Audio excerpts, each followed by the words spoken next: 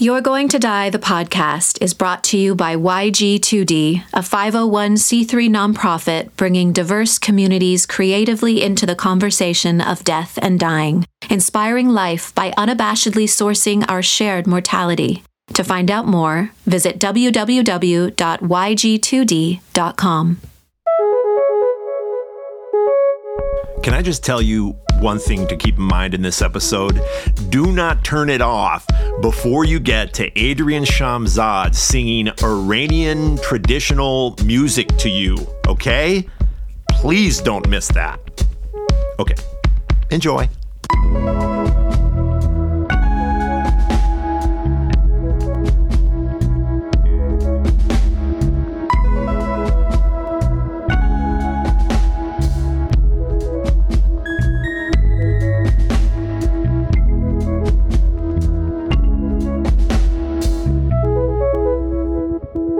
So in last week's episode with Wendy McNaughton, I expressed how glad I was to share a version of a conversation with you because our podcast, by the way, You're Going to Die, the podcast, your creatively conscious mortality podcast. Welcome, welcome, welcome. You know, death and dying, grief and loss, it can lend itself to intensity and weightiness and gravity and the hard stuff. And so my hope, like I expressed in the last episode of You're Going to Die, the podcast with Wendy McNaughton, I expressed how much I want certainly room for us to cry a bit together. And also I want to laugh like we need to laugh. And I believe that that is possible in these conversations. I have expressed it before. I talk about like my mom dying and what it felt like to cry deeply in that grief almost the day after, and then laugh ecstatically. And maybe with a little bit of insanity, because I think death makes us insane a little bit in relationship to quote unquote reality, but also genuinely feeling joy and euphoria. I know I've talked about that a bit.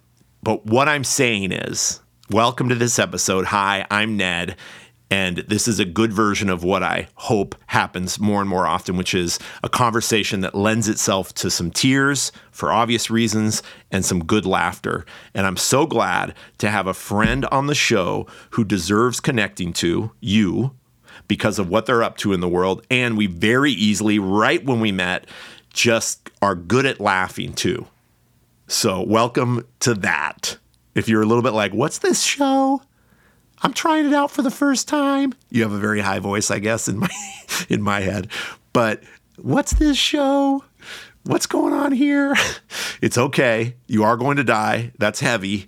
And there's joy and aliveness to be had by acknowledging that fact and being together in these hard things. There's a place to remember we're not alone, to be connected, and find belonging, and smile, and be grateful. And so thank you to this episode's guest for giving me a version of that.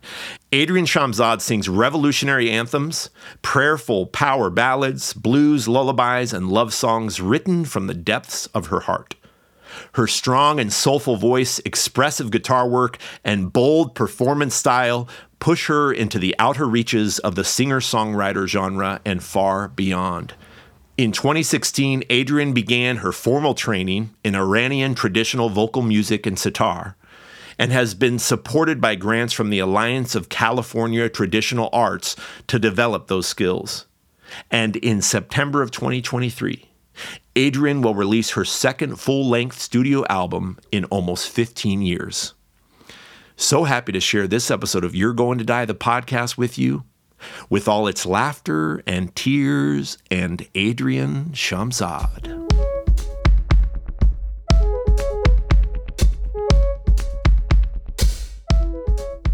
Yeah, it's so cool. I wrote this song one last time.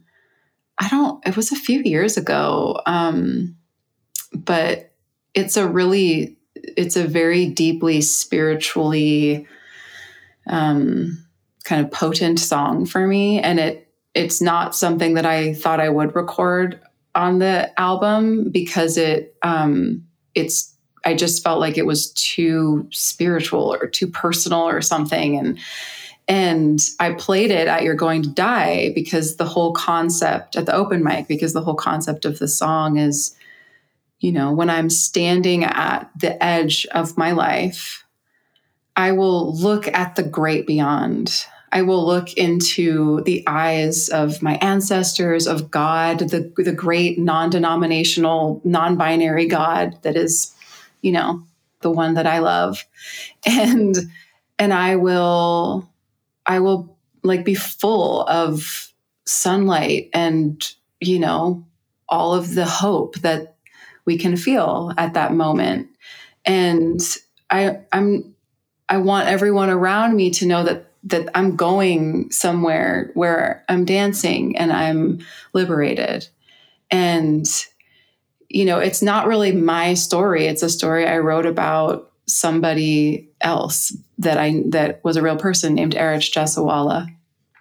And so in that, just that whole story about his life and who he was is so personal and hard to explain to like the world. But the song just felt like such a beautiful offering for the You're Going to Die, because, death is a rupture to life. It creates a chasm and an abyss for everybody that remains alive around you when you die. And there's also the other side of it that like sometimes people die and they did such a good job at being alive that they're going to miss it, but that they're ready. And that is a beautiful thing also to hold on to. So that's what the song is about. And I sang it at the open mic, and then somebody came up to me and was like, what's that song? And then I thought, why am I holding this to myself? And then it just made its way onto the album, and I'm so happy because I love it so much. So thank you for the open mic. Yeah. And to be clear for the listeners, the open mic is that, but usually we have a featured musician. And so that's how that song came into the space, is because you played several songs. Was that the last song you played that night? I played it as an open mic sign up person first. Okay, and then I did it one last time as the musical guest. The last time. That's the last time you're ever going to play it. Yeah. Okay.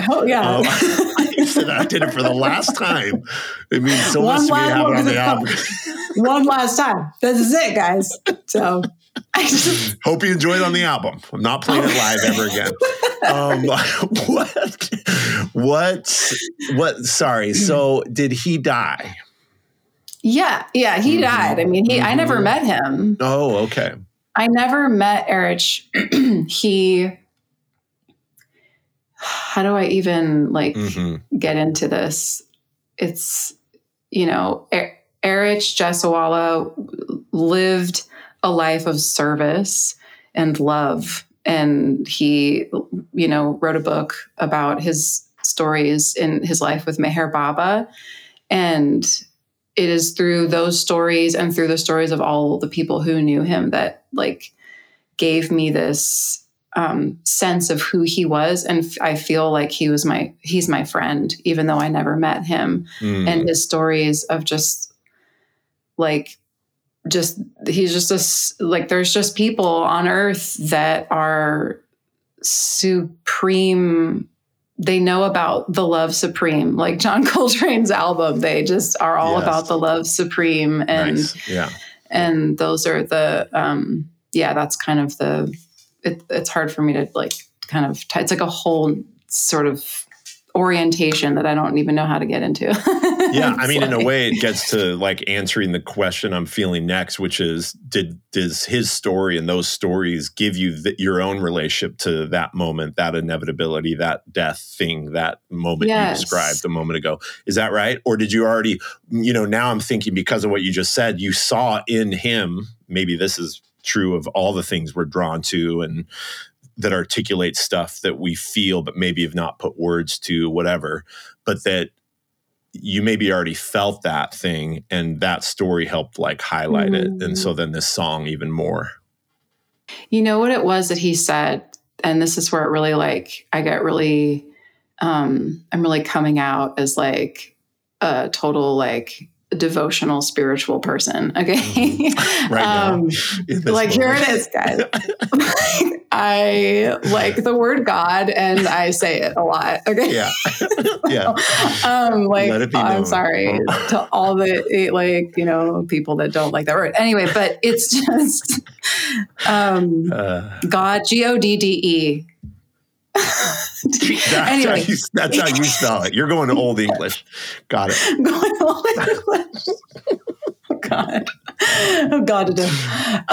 So he said like, okay, Erich, I love that we're talking about this so much. I didn't know that this is what was going to happen, but me neither. Yeah, me neither. He had a really incredibly like beautiful, but very difficult life. And by the end of his life, he was very physically just spent. He had a lot of sort of just painful issues with like his mouth, his teeth, his tongue, like genetic things that started to catch up to him. He had issues walking. He had digestive issues. He lived like hard and long, and he was very broken down physically at the end of his life. And that context is important because he said like his time and his life in service to Meher Baba and to that God force was enough for him to say that he would come back and do it all over again, just to be a mangy dog at his feet, like in that service. And he probably wasn't with all the suffering, with all the brutality and all the anguish and all the pain. He remembered the love. And that is just something that I don't know that I am there, you know, as a person, but it's something that is what I like long for, you know. That's like my deepest and truest longing really is to have that level of humility. Yeah. Coursing through my life to where I'm not even like, I'm so humble, but it's just, you know, it's just the way of being. I mean, definitely feeling emotional, like a prayer or hope to be at the end of a life and say, absolutely, you know, I will do that. I would do that again, you know, like I would do that all over again. Yeah. I mean, I love the surprise of talking about him in the same way it matters that the song exists because of these elements and the influence of his story. And so it means a lot to be with it and maybe even the chance that at the end of the conversation, that's the song we share. We can decide later. Yeah, that'd be cool. But that's what's really striking me, you know, with what you're sharing about him, because it just feeling the like hard stretch, you know, the hard parts of life, the hard moments and the conflict, the relationship with being alive and that like suffering and imagining a time, you know, which I guess would be like humble and, you know, filled with humility to say like, I would serve this, you know, in a way it's like to serve life again, as much as it hurts, as much as it's hard, as much as we lose. I'm just really feeling that. I really, really glad we kind of stayed with this for a sec. Thank you for that. Yeah. Yeah. Serving life, being of service to life, you know, like that's really, then that's what, you know, that's at the heart of, I think, of a life that feels valuable to me, you know, and we get really spun up as people in all of the ways that we perform, you know. Do I have this together? Is this on my resume? Do I have this in my bank account? All of the stuff that feels so essential to like a good life. But man, what is more valuable and meaningful than being of service in a big way to fill and instill others with a sense of hope and love? Oh my goodness. That is just like that is worth dying for, that is worth this process. That's it. Yeah, that's it. It's worth dying for. Yeah. I feel like I'm going to just butcher this Martin Luther King quote, but it's something like that. It's about what life of meaning. It's something like the life of meaning is the thing that's worth dying for. It's like to be alive at all in commitment, on that level to other, especially. And I guess the sensible kind of thread to pull on here is how you're that way in the world. And I would bet there might be a lot of ways to answer that, like any, normal human, the many ways we're in life. And especially maybe from that heart, that perspective. But I wonder if we could stay with the thread of music. And I guess first the question is, when I acknowledge you in the beginning of our conversation here as someone who, it seems to me, doesn't think of music as much about performance, even though you're an incredible performer, and part of how you're in the world with your music is being good at that. Do you relate to what I said about like music and music as medicine and the way you use music and with community? Does that all resonate? No, just sorry. Yes, Great, all right. So let's talk about social media, using social media to promote yourself. Oh my gosh. No, I love that. Thank you. I'm sorry. I get uncomfortable with positive affirmation. Great. So we can count on a good joke at the end of every time I acknowledge you. A good, just perfect. Sarcastic rejection with everything you say that's nice great. To me. That's great. Music is, it's like my, yes, thank you very much for seeing that. Okay, let me just compose myself. Well, yeah, music, and I will. This is going to make you just make another sarcastic joke, but okay. just feeling like I do with the amount of musicians I've met, especially in the last 10 years, there's a certain kind of musician that fits in what You're Going to Die usually facilitates and creates. And it's often not the really great musician. It often is the really great musician, but then all the other stuff we're acknowledging here. It cannot just be the person that comes and plays the song really well, that they've learned how to play really well and put so much life and energy and work into. It actually depends on the kind of musician who, I'm acknowledging you for being, which is someone who's done that and has an intuition and a softness, a kind of attention with how they play music and what songs they choose to play and the way it's creating space. And it matters to say this both as an acknowledgement for the way I know you already, I think, and just a reminder for the listeners, kind of what does it mean to have musicians on the show? It's like, well, who's on the show? What makes sense? We should be grief workers, people working in palliative care. But my need and desire to have musicians here is because of what we're talking about right now, and that you're that kind of person. You fit in that way. So just to really clarify why it matters so much to make a little room to talk about this. Well, thank you for saying that. It is powerful. I mean, music is in my experience, life force of our existence, our collective human experience. I mean, it's like, we go to the river. I mean, we used to, but we go to the river for our water and for our nourishment and to water the food and to, water our bodies and to stay alive. And that is what music is for me.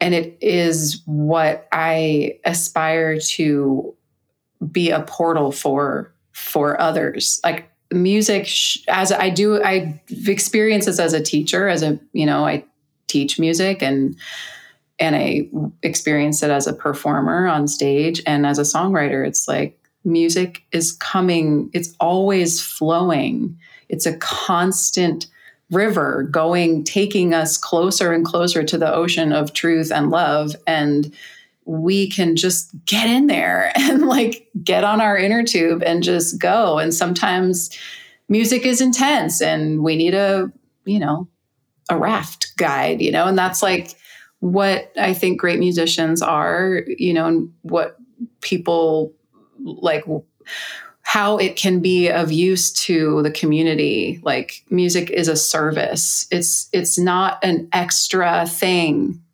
To me, it's like groceries and sunlight. It is everything. It really is everything for me. And it is, and always has been, like my access point to the divine, to that sense of service that we talked about, and to just love with a capital L. And it's like comfort. And it means so much to me to be able to actually make music, because I listen to music and that's what it is for me. Like I need music for all the different things that happen in my life. And sometimes like even not listening to music, having silence is part of my musical experience, because that's when I feel it and I hear it. So it's just really like it's like the everything for me.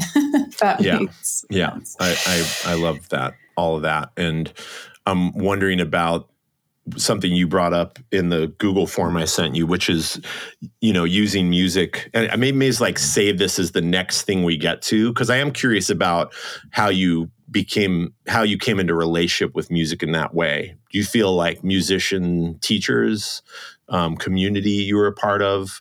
You say like it's always been that, and I guess I relate. When I think about being young and feeling the influence of songs that would emerge in my life, or starting to notice my own inclination to certain types of music, and the final first chance to go and buy that first album, and the ways it defines us too, as we start to like form identity and have music like represent who we are, our love for music.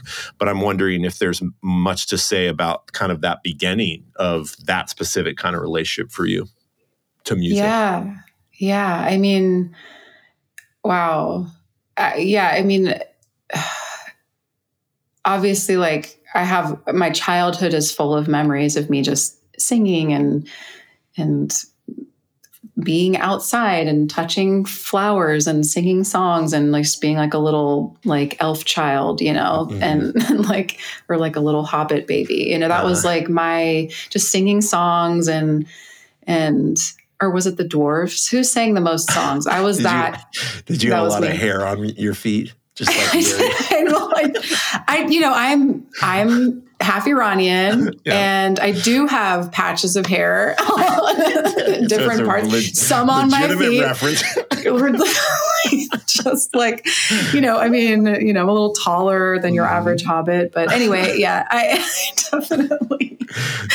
I'm not opposed to being associated with that archetype. But I did a lot of was a little singing person. And I started taking guitar lessons from this woman named Cindy Lowe when I was 14. And like you wanted to do it? You asked to start? Somebody told, I was very kind of, I definitely dealt with depression as a kid. I was very sensitive. Yeah. It started kind of young for me. And I have a memory of a family friend saying like that I was a good musician, or like I had a knack for music. And then, my mom taught me a couple of songs on the guitar, because she had this guitar that she used to play back in the 60s. And she taught me a couple of blues songs. And then it was sort of something that I could put my energy into, that just, I didn't have a consciousness of like, I'm depressed, I need to play music to feel better. But it was, I was like 12, 13 years old, and it just called me. And then, my mom got me guitar lessons for my 14th birthday from this woman that she found in the local ad paper thing that they used to do before the internet. And that was it was really like my church. Like songwriting became my spiritual anchor. And I don't know if I didn't really consciously know that, but I did when I was a teenager. I would just write. I just wrote all my feelings. I would just sit on my floor and I would play a huge guitar that ended up giving me major shoulder injuries and stuff later in life. Wow. That is also a part of my journey, and just screwed up my back. I've never heard of that. Duly noted. Yeah, just a child musician needs a smaller guitar. Yeah, it's like Nadoy. But yeah, a Nadoy. So you play your mom's guitar. Yeah, but it was a big one of those. Yes, I played this big dreadnought, like the biggest guitar you can have, which would be perfect for you because you're very tall. Please dig up a photo of that of you. Yeah. Oh my God, there's so many pictures. I have to see it. It's like my head peeking out from behind this, and it's like there. I give those pictures to my chiropractor, and it just explains everything. That is hilarious. I'm so sorry that happened and that you've dealt with health issues since. But wow, what an image I've got in my head. All right, can I ask a quick question? But it ties back to the suffering. I would do it all over again. Come on. I mean, geez. Absolutely. Thank goodness. Would you say that Cindy and your mom, did they know that you were dealing with depression? Did people know? I'm sure my mom. Yeah, I mean, I think people knew about it. I know my mom, knew about it. I mean, we had a lot of stuff going on at that time of our family story. So it was kind of like, I mean, I did some therapy, I see. It kind of accelerated as I got further along in high school. And there was just like so many factors that really, I feel like now I am healing from it 20 years later. Yeah. Like it was, I didn't know I had ADHD. That's like my big pandemic revelation. I got a legitimate ADHD diagnosis from a Kaiser person that was like, didn't want to give me the diagnosis, but she was like, no, you got it. Didn't even test you? Yeah, like that kind of thing. Right. It wasn't like I went to a clinic where they will just give it to you so you can come there. Yeah. Sorry, it's like weird. I don't know. And yeah, it really helped me to have that diagnosis. It's completely changed my attitude about myself because I'd say throughout that high school time, I just struggled so much to manage the responsibilities of being a student. And, I was like, I'm depressed. I'm in the musicals. I did great in the plays. I was like 100% on that. But then when it came to just multitasking through the experience of school, I really felt so challenged by it. And it was like, I either sit and play music for hours or I study my lines, but to do homework also is just like, it feels so unreasonable. And, it created a story about myself that I was like incompetent. And, I don't know that that's where it originated, but that has been like a big part of my artistic experience is just, I can't do it. I can't do it. I can't do it. I can't do it by myself. I'm not capable.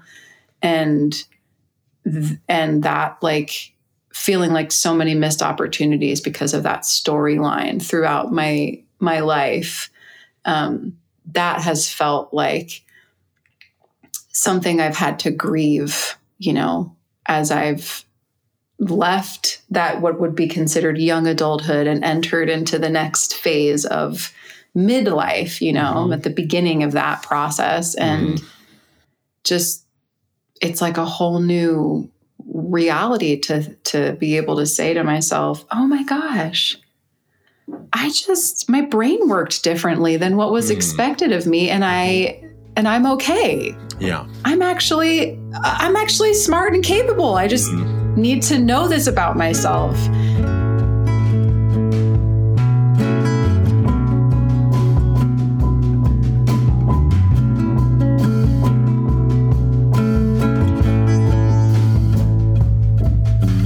It's another one of those moments. Let's see how short I can keep this. I'm only going to ask you one thing to do if you haven't done it already, and then you can just listen to Nick Jaina's music for a little while. In contrast to me talking too long about this option to support You're Going to Die the podcast, and this is it. Rate and review the show, okay? If you've heard me say it before and haven't done it yet, shame on you, okay? I really don't mean to guilt you right now. I'm just trying to get you to take action if you haven't yet. And if you have, thank you, by the way. If you've gone into your Apple Podcasts and given us a little bit of star rating and shared some words about what the podcast means to you, we've received that on our end. Thank you so much. And if you've gone into Spotify and given us some ratings in there, we're seeing the numbers. Thank you so much. I cannot tell you enough how much it matters to get those ratings and reviews. A couple reasons why. It makes us more visible. It measures our value. It lets people know we're worth listening to in the sea of billions of podcast options. So that little thing you could do right now that takes you seconds has that much of an impact on what we do for you.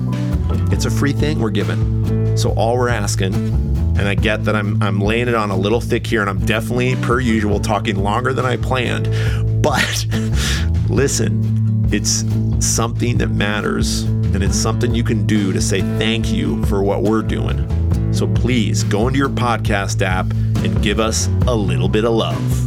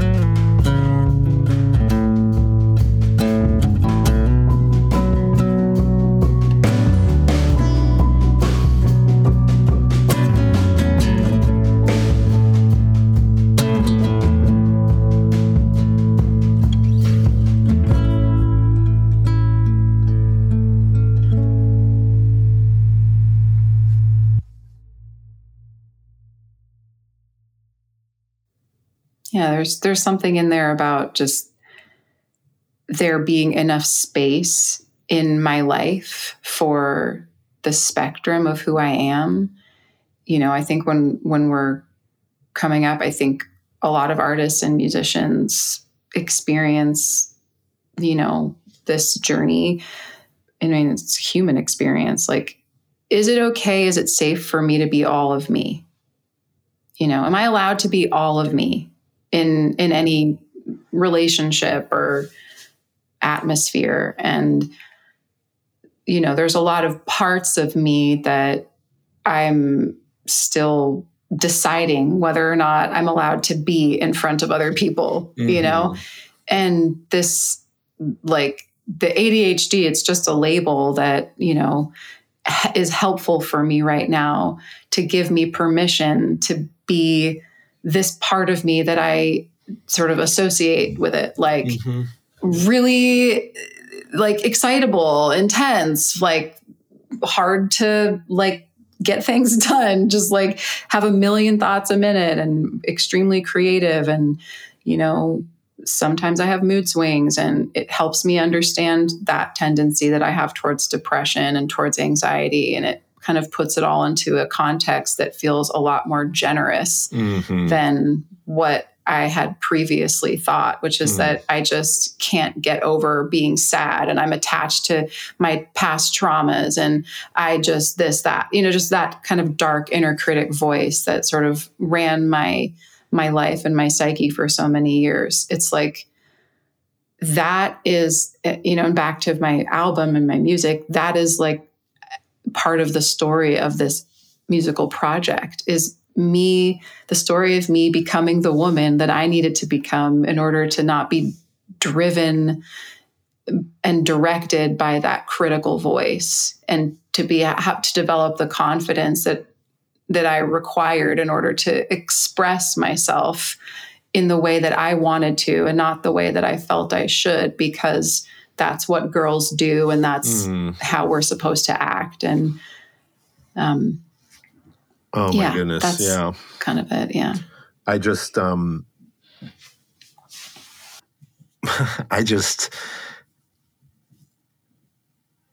experience you as so wonderfully alive and confidently present.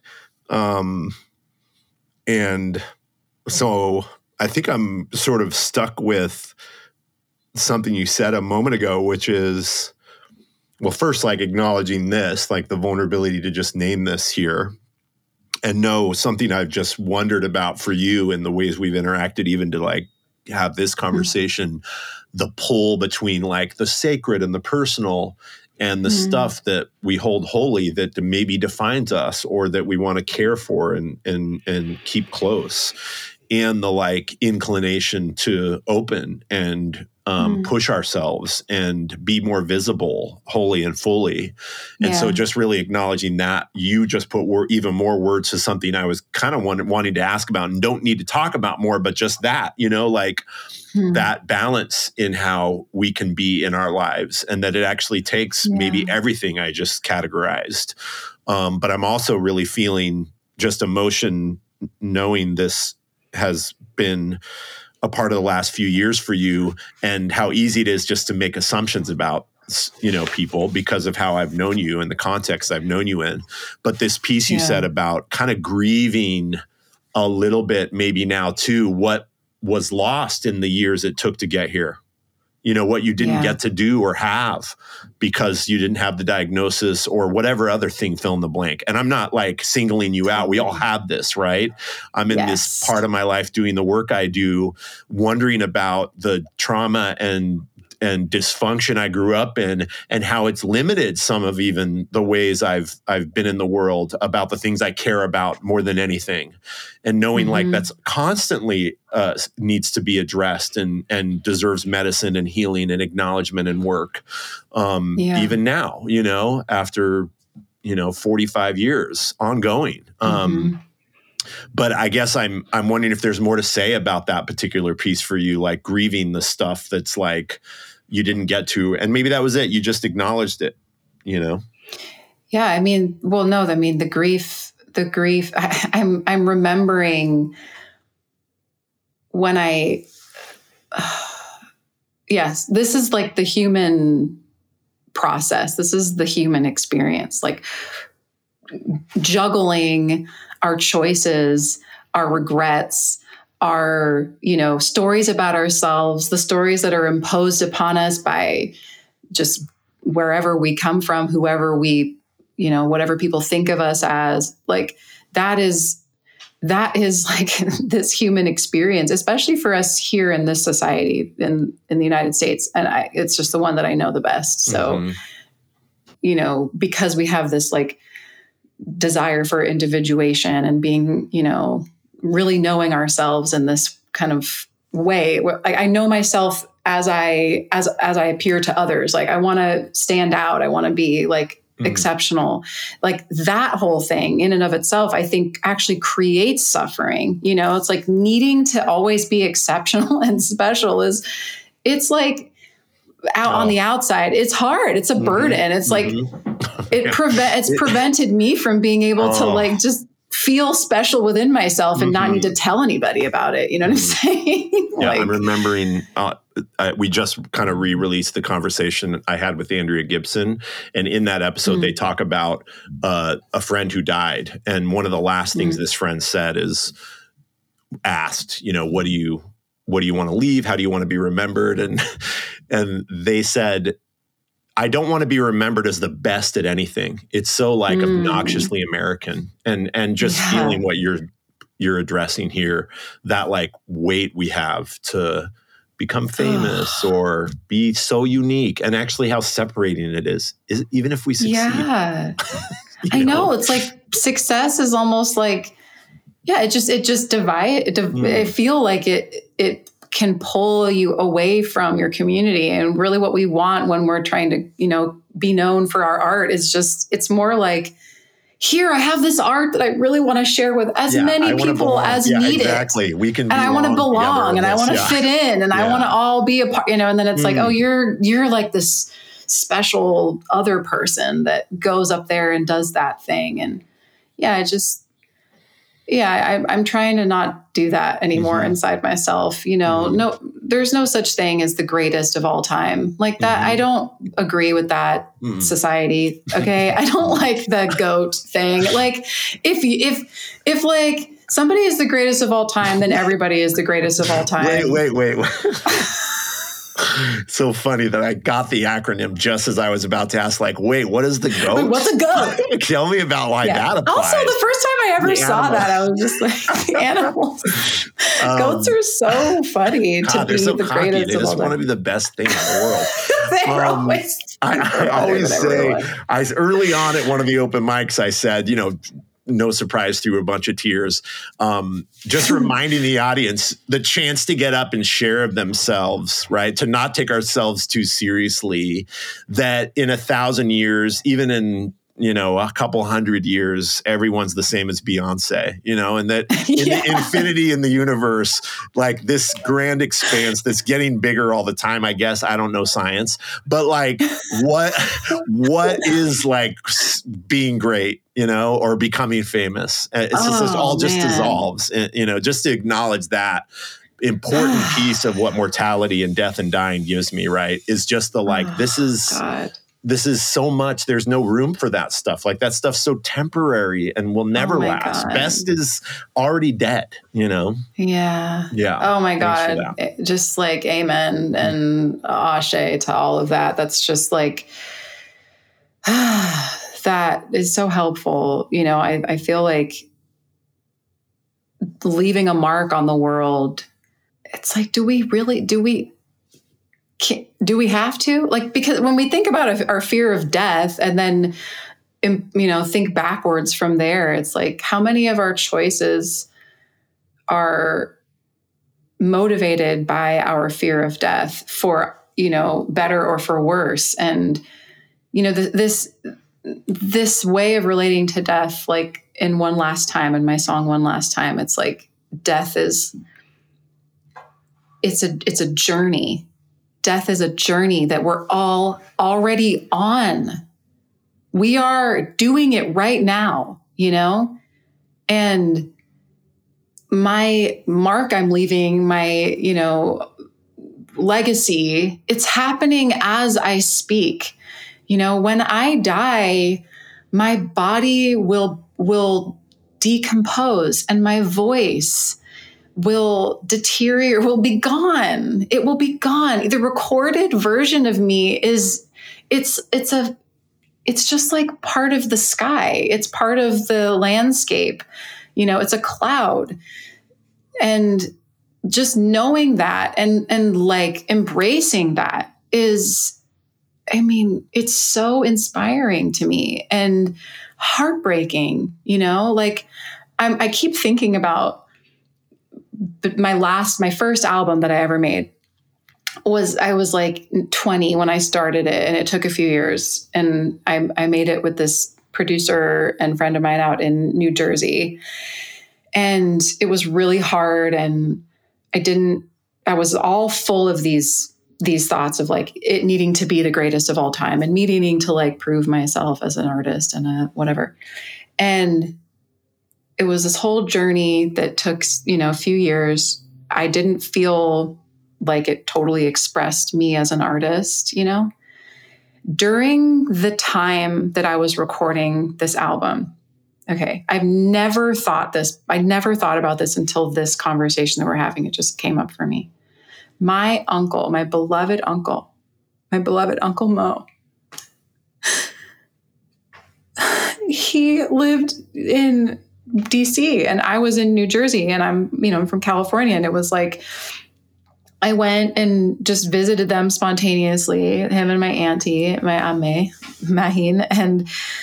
And I, was hanging out with them. And I found out that he had been diagnosed with like all these things like diabetes. And then actually what it was that he had lung cancer that had spread to his brain. And I visited him. I was recording this music while you were there visiting. Yes. Yeah. While I was visiting during the process of making this album. Mm-hmm. And my uncle, like, yeah, I mean, so many beautiful stories about him. He was like this like, like every family might have like somebody that's like everybody's favorite, mm-hmm. like he's just, that was him, just the sweetest, the kindest, funny. He used to always like sing Janis Joplin, and he had the most epic, beautiful accent. So it was just like beautiful Persian accent, singing Janis Joplin. And he would sing, the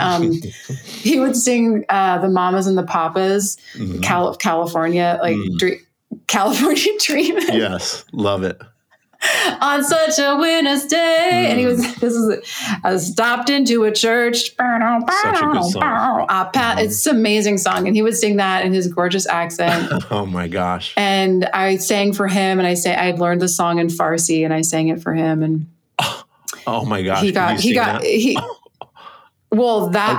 could sing another one. Oh my gosh. You learned California Dreaming.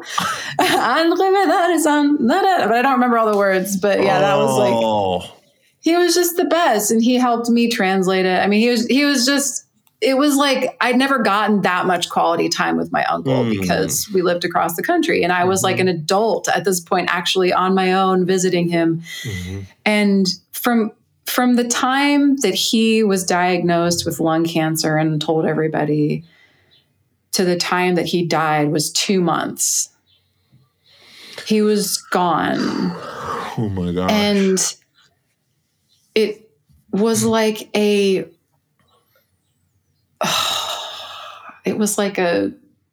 earthquake in our family that we've never recovered from.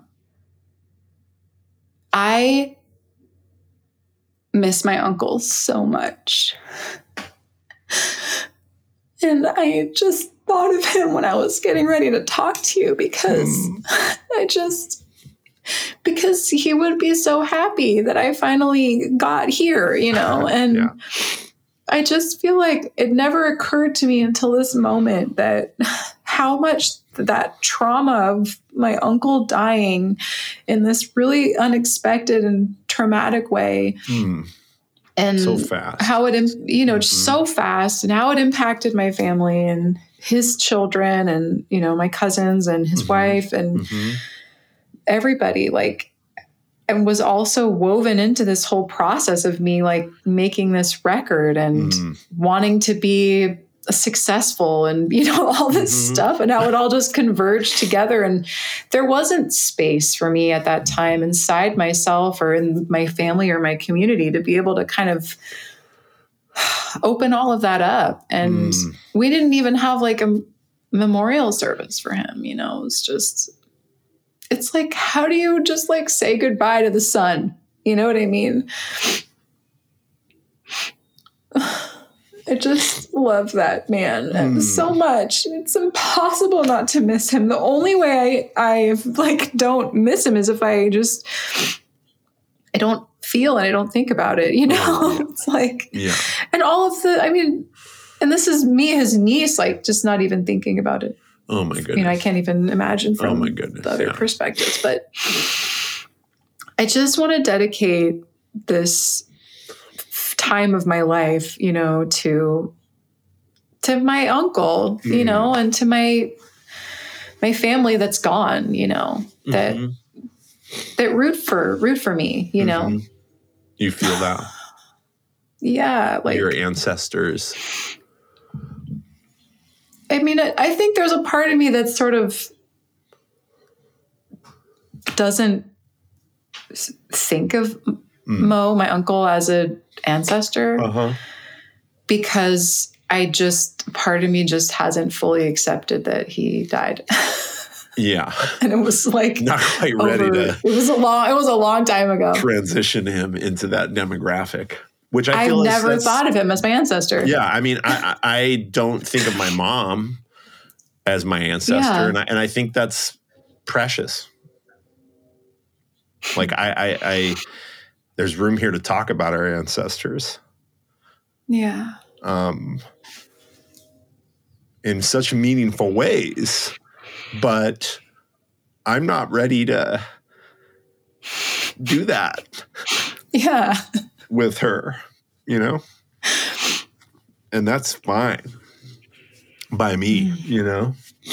And in a way, I think I understand what you mean about not having maybe had the time in life to memorialize or help with that transition. But also there's a way I'm feeling Uncle Mo like alive in this like album coming out and clearly in this conversation.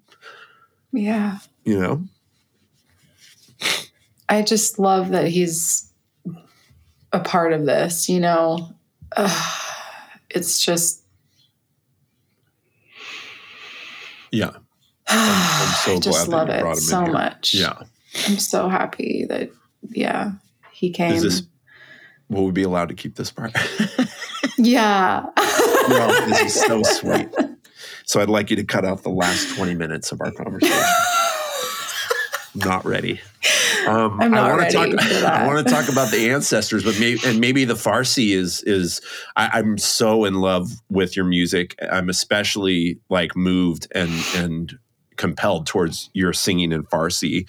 I know I've told you that already, and you maybe know that, and that's kind of why you acknowledged it in what we could share here this time. But I both am down for you just to start singing right now in Farsi, and I'm curious if some of that and the you got a scholarship, you know, to do some work with your ancestry and music, and so I'm wondering about all those connections right now. If we could make a little room for that. And also I hope that didn't sound like I was like ready to move on from Uncle Mo. Like if there's more to kind of talk about there. No, I just, that was just beautiful for me. I just felt really beautiful to be able to talk about him and name him and our special connection. And yes, I mean, well, there's a couple things. Yeah. That's something I want to talk about. But also I feel like this sort of trajectory of your music, there's still some like questions around that time for me. And maybe there's something there about at 14, you start playing music, taking lessons at least. And the way you unconsciously or not maybe also consciously could feel it as medicine for you and sort of your emotional landscape and how you were growing up. Yeah. During that time. Absolutely. Yeah. And so there might be more to add about that. And then also like, I'm wondering about that first moment when you maybe even remember bringing music to others as that offering, you know, like, do you remember a moment when you related not just to music giving you that, but to you giving that to others? That's such an amazing question. I remember. Oh, go ahead. Well, I just want to acknowledge, like, because it is a moment. Yes. Like the last song you sang at the open mic. Do you remember you were like, I haven't done this. I think you said like, I haven't tried to do this live. Do you remember the song I'm talking about? And you just like, oh my God, ended the whole night with, I don't even know how to describe like the level, how much it filled the room. And like, do you know what song is that? I mean, I remember it was like I Am Alive. Mm-hmm. That was the song. And it was a song that I hadn't played for a long time, but I had everybody stomping and clapping. Yeah. That's what it was. And I just had everyone accompany me. And but you even acknowledged, you were like, I don't know if I'm going to hit you were like, I haven't, maybe it was just that you hadn't done it in a while. So you didn't know if you'd hit. I hadn't done it in so long. Yeah, right. Yeah. It's like this. It's, I don't know, like run out of breath, and you just were acknowledging that, and then you just fucking wrecked it. You wrecked us. And I remember just being in tears at the end. And so like, when I talk about a moment happening like that, that was mine. I can tell you right now, that's when it happened for me. That's when you and this 14-year-old and the music and everything you lived through to get to that guitar that gave you shoulder and back problems, eventually like all that happening led to you doing that and having that song land with me, and that's having that amazing. song land with us, And so, it's funny to ask you, when did you see it happen? Because I saw it happen. I know when it happened for me with you. And so it's weird. I think even people being like, well, I don't know how these things occur. It still could be true, how it suddenly just is a part of how we're in the world. But I wonder if there was a moment, where you saw it. Well, and that song, Wash It All Away, is on my album, which will be out. Oh, great. Good. Soon. I'm so glad. I'm so glad to clarify that. Yeah. Yeah. But that song is really about everything we've been talking about. It's the story of don't let me forget where I'm from and who I've come here to be. Mm-hmm. And please shake me awake from this dream, awake from this nightmare that I see. I can't stop the rain from falling on my weary face. Rain from falling on my weary face. I've been holding on for so long. I don't think that I'll be saved. Wash it all away. Wash it all away. Wash it all away. Wash it all away. It's that. It's like, what is the thing that I'm holding on to in my life that is making me not want to die for it? You not want to like give it all. Wash it away. All I am is light. All I am is love. I am not the things that I attach to that create a living nightmare for me every day when I wake up. I don't want to do that anymore. Take this away from me. Take these lies away from me and let me be who I really am, which is love, and the love of my ancestors and the love of my family and community and the love that I have for all of it. That's what the song is about. And that's like the heartbeat of this time of my life, Yeah. Francis Weller, in the conversation with him on the show, I often talk about like grief and healing. You've seen me post about it. It comes up in our spaces a lot. And he just kind of he wasn't meaning to. He just was talking about, he brought up the word healing and said it's just a little industrial, and what that's led to personally for me was a moment like what you just described recently, where it's like, oh, like I could feel this trauma for the rest of my life. And probably will. Right. Like I can feel this heartbreak for the rest of my life. And I don't need to name it, but like I have those things. And what I'm probably going to just get better at is how I'm with that, with those how parts you're with of me, it. Yeah. And like you said, bringing love to it, bringing understanding, bringing like belonging. Like you're actually a part of me that I'm not telling you to leave. Yeah. I'm telling you that like I can hold you. Wow. So I really feel beautiful. that what you just shared. That's profound. So I want to end with this last stretch and then just check in and see if there's anything you wanted to clarify or stuff we missed that you want to talk about. But I do want to, it might be really beautiful to just get to you singing Farsi, but there is the part of me that's like this, and you've acknowledged like the light, that some of the songs you share acknowledge the moment where you felt that playing music. Mm-hmm. You mentioned ancestry in that too, right? I mean, that's part of what I feel like you were describing. And so I want to go back to that. It feels like a good place to end too. And like I said, we can keep going if there's a little more that we want to kind of tie up and check in about. But I definitively want to make time for that. Your relationship to ancestry. I do wonder about like your musical practice and your musical learning as a way of. Yeah. Yep.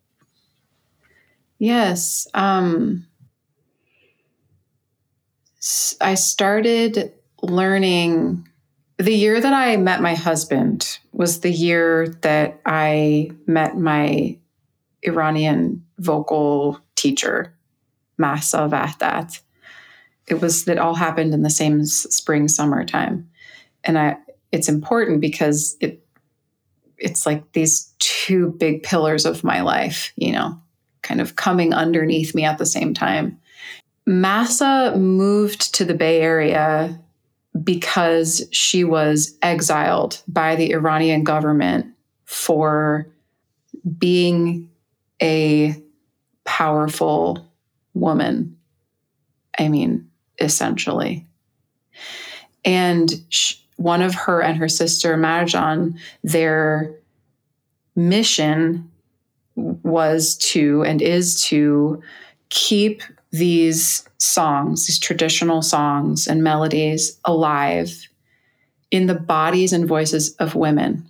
Because in Iran, due to the oppressive regime, women are not allowed to sing amplified publicly. So her tragedy was a doorway for me and many other people, honestly, into like this deep part of who I am that I would not have had access to were it not for her consistent presence in my life. She was like my doorway. And I believe that her, presence in my life is and was a gift from God with two D's and an E, or however you want to spell it. So it doesn't make you think about like a bearded whatever, I mean, God can have a beard. All right. I'm not opposed. It's not like that for me. It's not yeah. Anyway. You say was. It was that. You say was. You keep saying was. Was. About her. Mm-hmm. Well, I think it was just, there was a was about it. Okay. Yeah. There was a was about it. I mean, she's still my teacher. Okay. It was like this. Talking about the time. It was like it blasted this door open. Totally. And then for a few years, I was just walking through this doorway into these songs, which became, part of, and they are part of a huge part of my relationship with my heritage, on my dad's side, which is, honestly, it's a very big part of like my spirit and who I am. I'm very much like a Iranian kind of spirited person.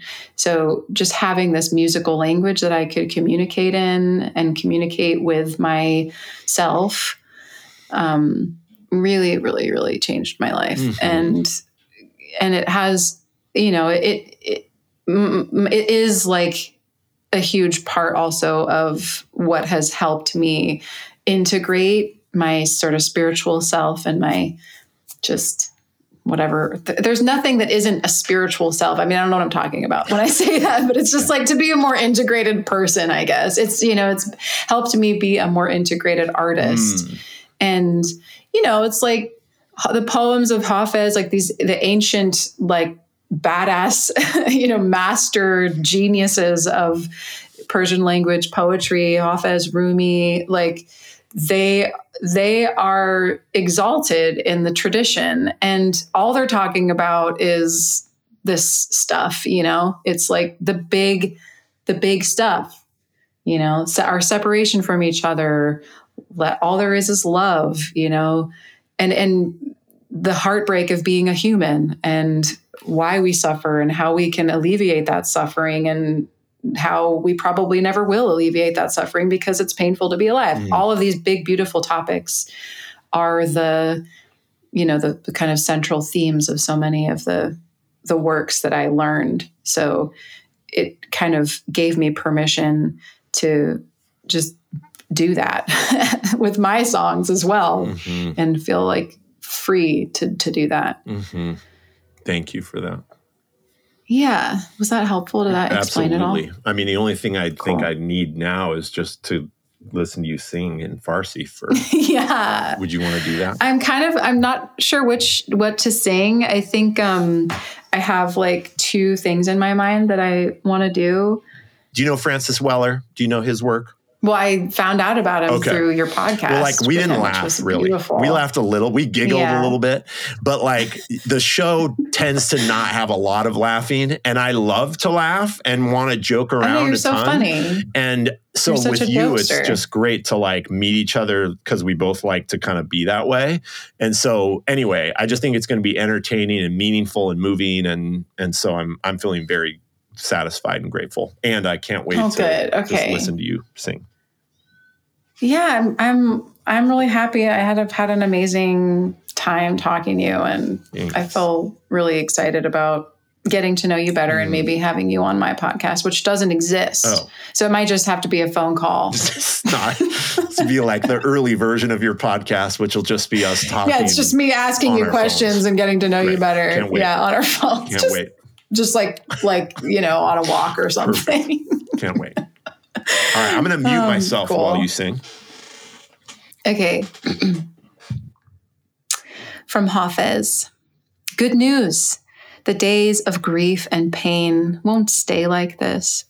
As others went, these won't remain or stay like this. Though my beloved thinks of me as dirt and dust, my rival's status and her trust won't stay like this. And though the doorman wields his sword against us all, no rank remains immutable or stays like this. When good or bad come, why give thanks and why complain, since what is written won't remain or stay like this? And if you're wealthy, help the poor, since be assured the gold and silver that you hoard won't stay like this. In words of gold, they've written on the emerald sky, only compassion does not die, but stays like this. Do not despair of love, Hafez. It can't be true. The heartlessness she's shown to you will stay like this.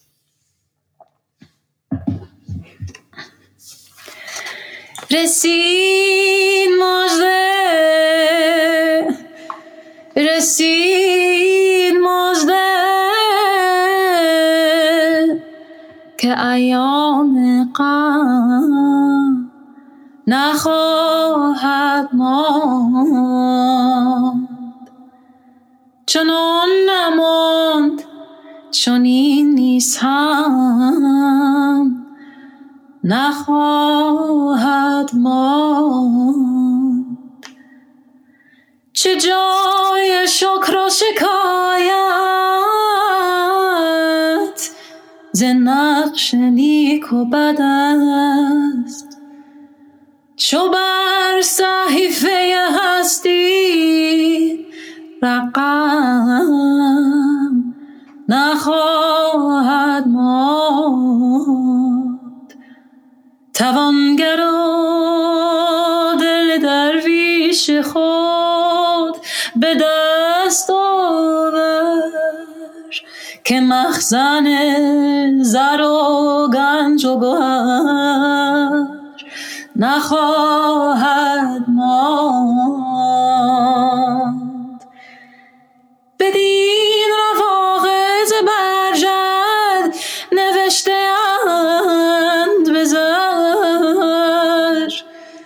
جز نکویی اهل کرم نخواهد ماند ز مهربانی جانان طمع مبر حافظ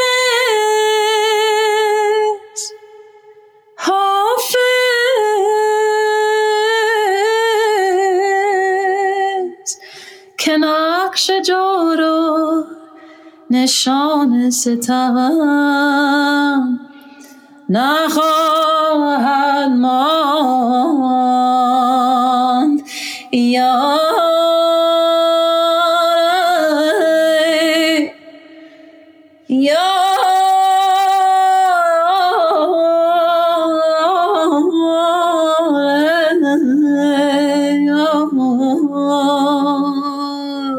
رسید مزده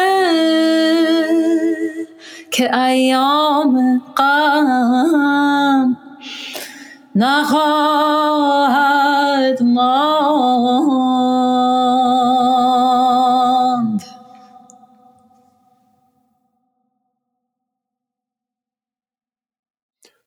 If you want to connect more to Adrienne Shamszad's music, go to adrienneshamszad.com. You can find that link in the show notes.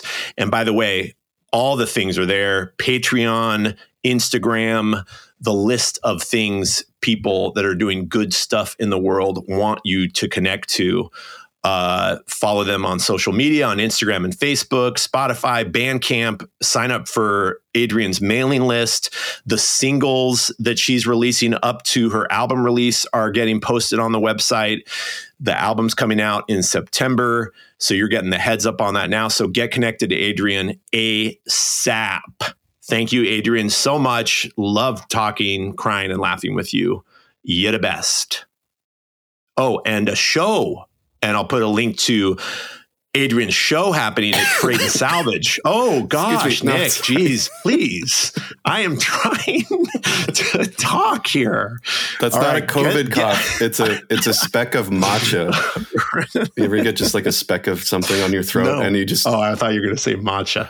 Well, a speck of anything, like a cracker or something, and it's just sitting on your throat and it just is like increasing its intensity. And you're like, great, I have to cough, but... I don't want him to think that this is COVID. Oh, maybe you can mute yourself until it's time for us to engage. No, here, probably but, not. Yeah. All right. Anyway, yes, Adrienne's got a show happening at Freight and Salvage in Berkeley, August 31st. Come on out. It's going to be awesome.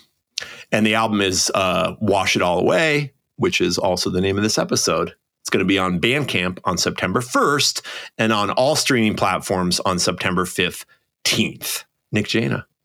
Hi. How are you? Did you say 15th? Fifth? Did I say 15th? Yeah.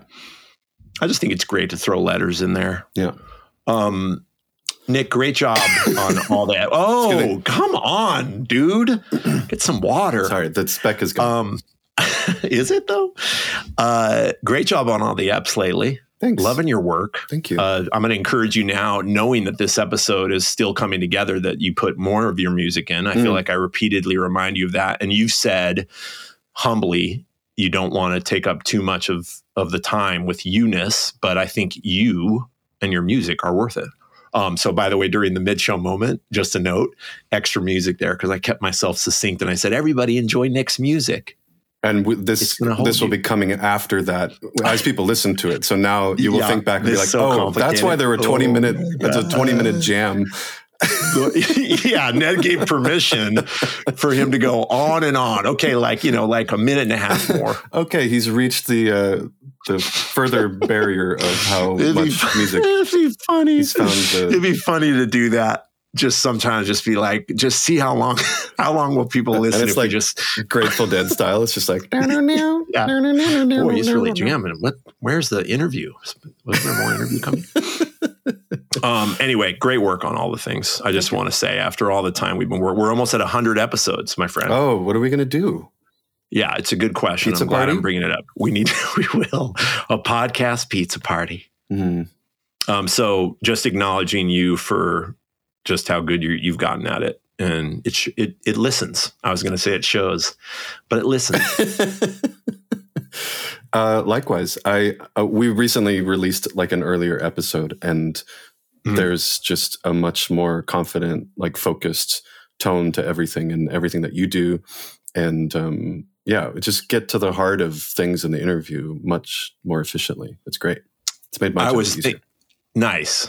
Yeah, I appreciate that. I know you've articulated that before, and it means a lot. And I've been thinking about it since we talked about it recently, this just how we feel about, we're just patting ourselves on the back for a little bit. Bear with us, everybody. Well, also, I was throwing that earlier version of you under the bus. Okay, great. So we have a mix. Actually, we have some audio of it here. I'm going to play it right now. Do you like food and stuff? When we released the Ani DeFranco episode, I was listening to the introduction and I was like, Jesus, bro, like get to it, like get succinct, man. So I loved re-releasing that and getting to redo on the intro. I've always felt that things like that, like sharpening performance things, also help in a way sharpen your mind in a way. Do you experience that? Because it does take like a mental clarity to not say and like. Obviously, I'm not that great at it. But God, tell me about it. You've told me too, like those inflections. I even saw a meme recently, a reel where some person that talks a lot and has a bunch of people that follows them says, this is partly how we're processing, is using this kind of language sometimes.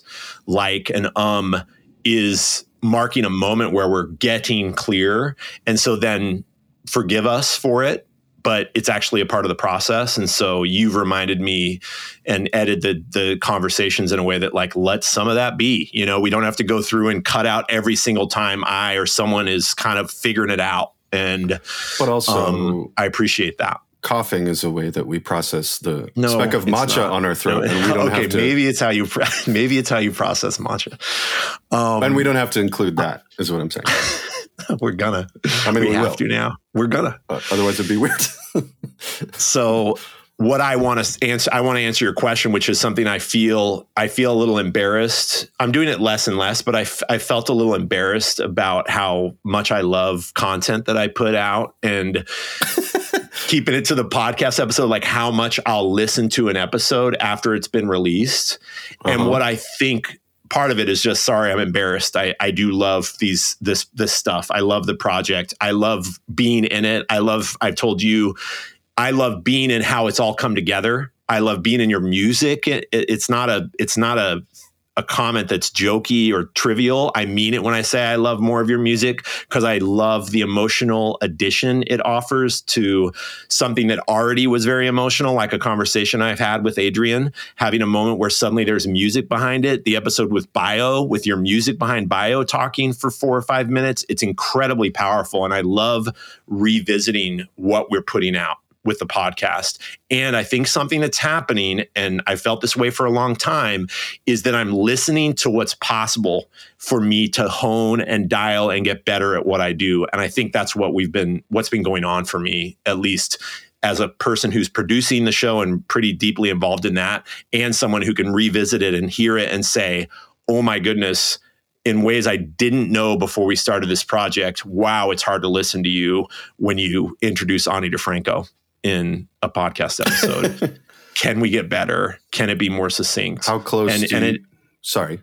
Go ahead. Yeah. How close do you think you are to that ideal out of 100? I'm serious. Yeah.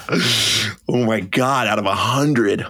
Well, as a percentage, I kind of want to defer to the listeners. If anybody's out there, go into your podcast app. How can they know what your potential is? Well, if they've been listening for a while. Well, no, but the potential. I think it's good to keep pretty close to the potential, but always, always, always forever room for improvement. And so I'd like to think in comparison to let me explain. Can I just explain, please? God, I had to listen to you cough for a while and I just let it happen.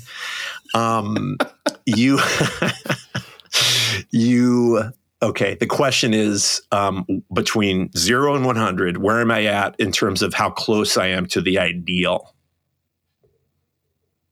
Over 50-50.